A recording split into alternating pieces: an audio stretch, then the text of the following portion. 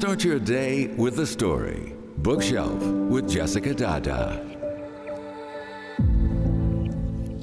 Hello and welcome to Bookshelf with me, Jessica Dada. On the show today, we'll be reading A Father's Confession by Guy de Maupassant. The story is very extraordinary in a way that you can't tell what is going to happen next. It is certainly one that will keep you on your toes.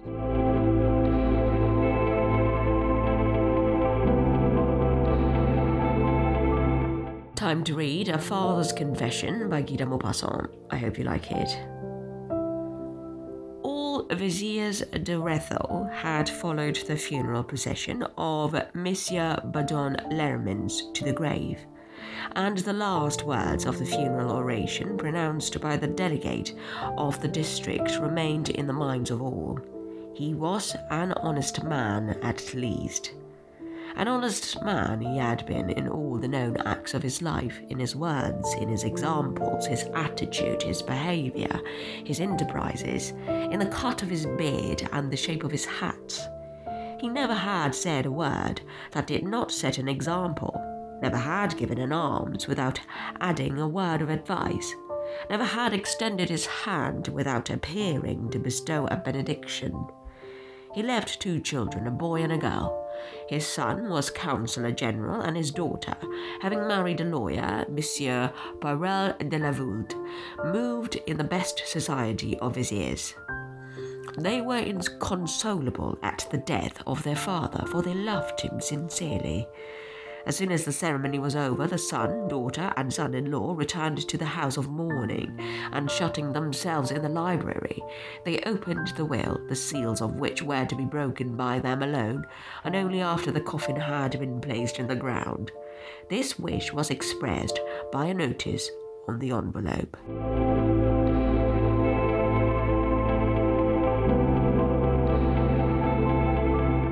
Monsieur Poirel de la Voulte tore open the envelope in his character of a lawyer used to such operations, and having adjusted his spectacles, he read in a monotonous voice made for reading the details of contracts. My children, my dear children, I could not sleep the eternal sleep in peace if I did not make to you from the tomb a confession, the confession of a crime, remorse for which has ruined my life. Yes, I committed a crime, a frightful, abominable crime. I was 26 years old, and I had just been called to the bar in Paris, and was living the life of young men from the provinces who are stranded in this town without acquaintances, relatives or friends. I took a sweetheart. There are beings who cannot live alone. I was one of those. Solitude fills me with horrible anguish. The solitude of my room beside my fire in the evening.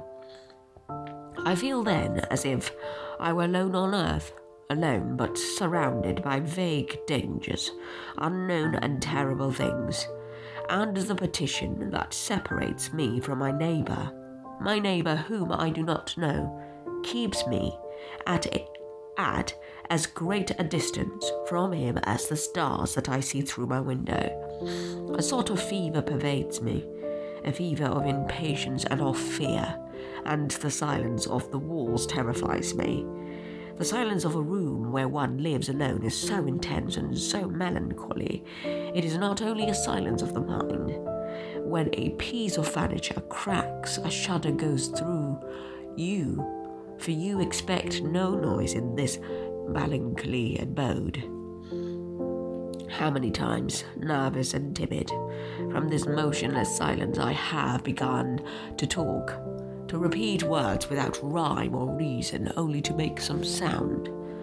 My voice at those times sounds so strange that I am afraid of that too. Is there anything more dreadful than talking to one's self in an empty house? One's voice sounds like that of another, an unknown voice talking aimlessly to no one, into the empty air, with no ear to listen to it, for one knows, before they escape into the solitude of the room, exactly what words will be uttered, and when they resound, lugubriously in the silence. They seemed no more than an echo, the peculiar echo of words whispered by one's thought.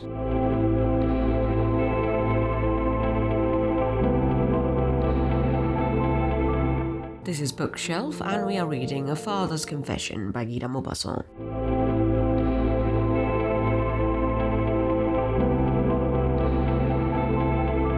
My sweetheart was a young girl, like other young girls who live in Paris on wages that are insufficient to keep them. She was gentle, good, simple.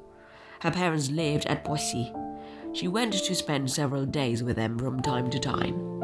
For a year I lived quietly with her, fully decided to leave her when I should find someone whom I liked well enough to marry. I would make a little provision for this one, for it is an understood thing in our social set that a woman's love should be paid for, in money if she is poor, in presents if she is rich. But one day she told me she was enceinte, pregnant. I was thunderstruck, and saw in a second that my life would be ruined. I saw the fetter that I should wear until my death, everywhere in my future family life, in my old age forever. The fetter of a woman bound to my life through a child. The fetter of the child whom I must bring up, watch over, protect, while keeping myself unknown to him and keeping him hidden from the world. I was greatly disturbed at this news, and a confused longing, a criminal desire surged through my mind. I did not formulate it, but I felt it in my heart, ready to come to the surface, as if someone hidden behind a portiere should await the signal to come out. If some accident might only happen. So many of these little beings die before they are born. Oh, I did not wish my sweetheart to die. The poor girl, I loved her very much, but I wished, possibly, that the child might die before I saw it. Well, that's a bit dark.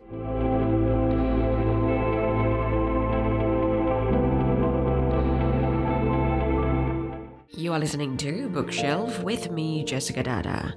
On Bookshelf, we read interesting and thought-provoking stories. We do this every weekday morning, 6 to 7 a.m.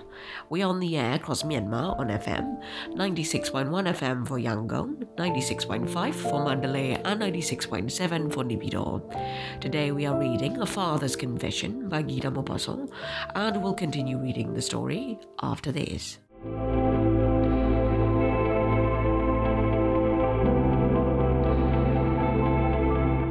He was born. I set up housekeeping in my little bachelor apartment, an imitation home, with a horrible child. He looked like all children. I did not care for him.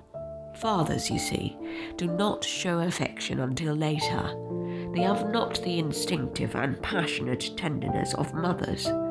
Their affection has to be awakened gradually. Their mind must become attached by bonds formed each day between beings that live in each other's society. A year passed. I now avoided my home, which was too small, where soiled linen, baby clothes and stockings the size of gloves were lying round, where 1,000 articles of all descriptions lay on the furniture, on the arm of an easy chair, everywhere. I went out chiefly that I might not hear the child cry, for he cried on the slightest pretext. When he was bathed, when he was touched, when he was put to bed, when he was taken up in the morning, incessantly.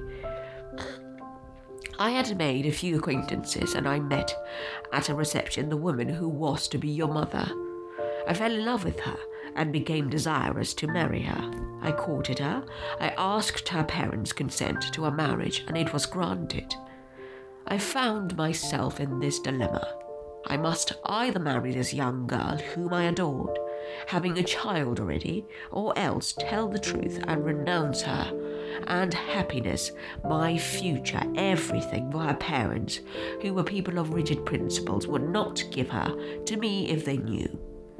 I passed a month of horrible anguish, of mortal torture, a month haunted by 1,000 frightful thoughts, and I felt developing in me a hatred toward my son, toward that little morsel of living, screaming flesh who blocked my path, interrupted my life, condemned me to an existence without hope, without all those vague expectations that make the charm of youth. But just then, my companion's mother became ill, and I was left alone with the child.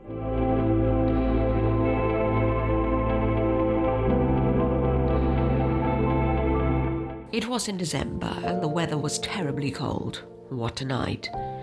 My companion had just left. I had dined alone in my little dining room, and I went gently into the room where the little one was asleep. I sat down in an armchair before the fire. The wind was blowing, making the windows rattle, a dry, frosty wind, and I saw through the window the stars shining with that piercing brightness that they have on frosty nights. Then the idea that had obsessed me for a month rose again to the surface. As soon as I was quiet, it came to me and harassed me. It ate into my mind like a fixed idea, just as cancers must eat into the flesh. It was there, in my head, in my heart, in my whole body.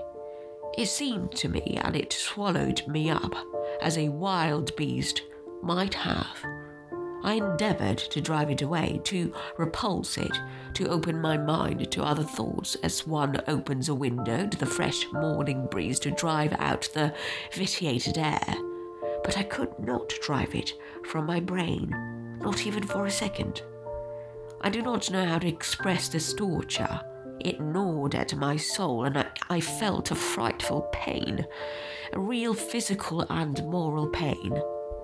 My life was ruined. How could I escape from this situation? How could I draw back? And how could I confess? And I loved the one who was to become your mother with a mad passion, which this insurmountable obstacle only aggravated.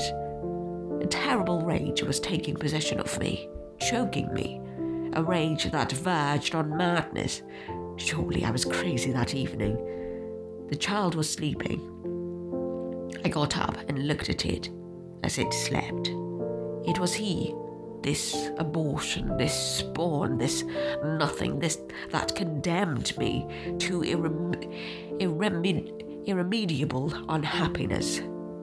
He was asleep, his mouth open, wrapped in his bedclothes, in a crib beside my bed, where I could not sleep. How did I ever do what I did? How do I know? What force urged me on? What malevolent power took possession of me?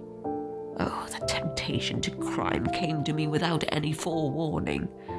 All I recall is that my heart beat tumultuously. It beat so hard that I could hear it, as one hears the strokes of a hammer behind a partition. That is all I can recall, the beating of my heart. In my head there was a strange confusion, a tumult, a senseless disorder, a lack of presence of mind. It was one of those hours of bewilderment and hallucination when a man is neither conscious of his actions nor able to guide his will. I gently raised the coverings from the body of the child. I turned them down to the foot of the crib, and he lay there, uncovered and naked. He did not wake. Then I went toward the window, softly, quite softly, and I opened it. Uh-oh, what will happen next? Stay tuned to find out.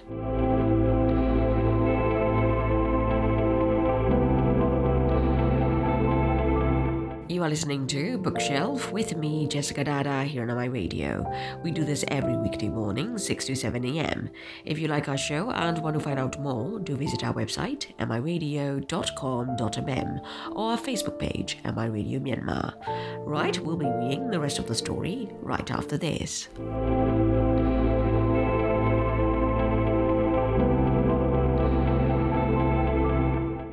breath of icy air glided in like an assassin. It was so cold that I drew aside, and the 2 candles flickered.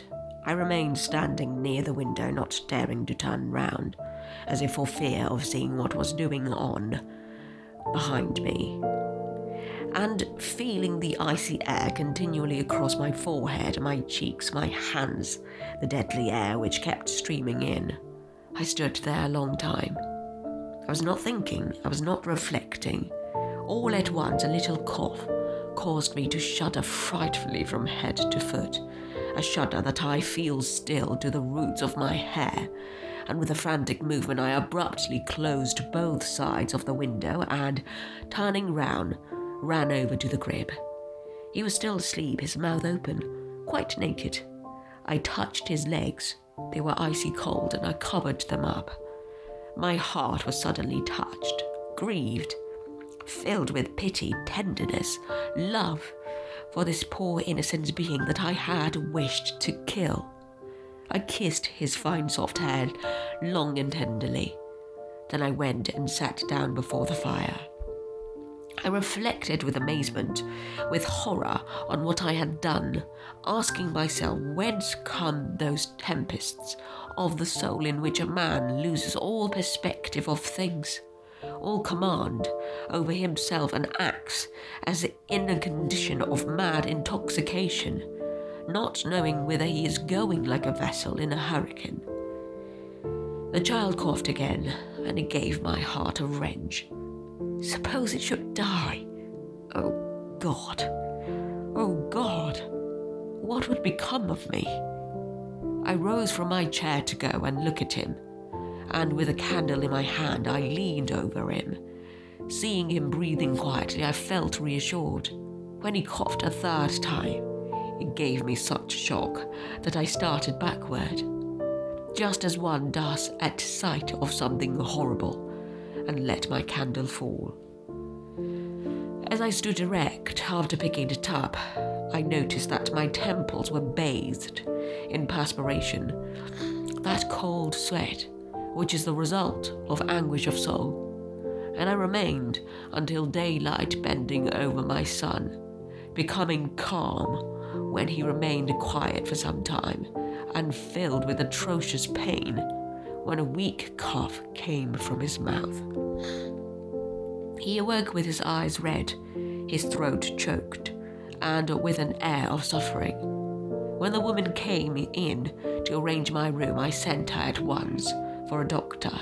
He came at the end of an hour and said, after examining the child, "Did he not catch cold?" I began to tremble like a person with palsy, and I faltered, "No, I do not think so." And then I said, "What is the matter? Is it serious?" "I do not know yet," he replied. "I will come again this evening." He came that evening. My son had remained almost all day in a condition of drowsiness, coughing from time to time. During the night, inflammation of the lungs set in. That lasted 10 days. I cannot express what I suffered in those interminable hours that divide morning from night, right from morning. He died.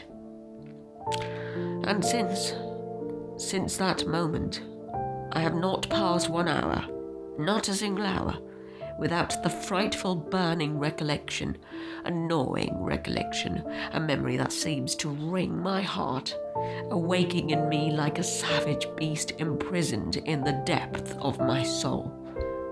Oh, if I could have gone mad. Monsieur Poirel de la Voulte raised his spectacles with a motion that was peculiar to him whenever he finished reading a contract, and the 3 heirs of the defunct looked at one another without speaking, pale and motionless. At the end of a minute, the lawyer resumed, "That must be destroyed." The other 2 bent their heads in sign of assent. He lighted a candle, carefully separated the pages containing the damaging confession from those relating to the disposition of money. Then he held them over the candle and threw them into the fireplace. And they watched, the white sheets as they burned, till they were presently reduced to little crumbling black heaps. And as some words were still visible in white tracing, the daughter, with little strokes of the toe of her shoe, crushed the burning paper, mixing it with the old ashes in the fireplace. Then all three stood there watching it for some time, as if they feared that the destroyed secret might escape from the fireplace. End of A Father's Confession by Guy de Maupassant.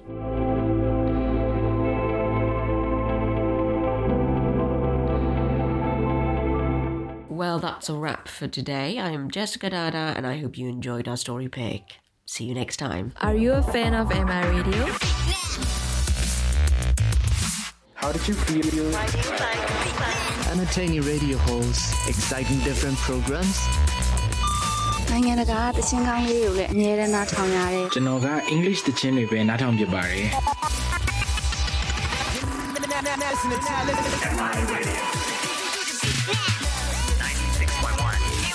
All right, guys. Welcome. What is up, everyone? Welcome to your now listening.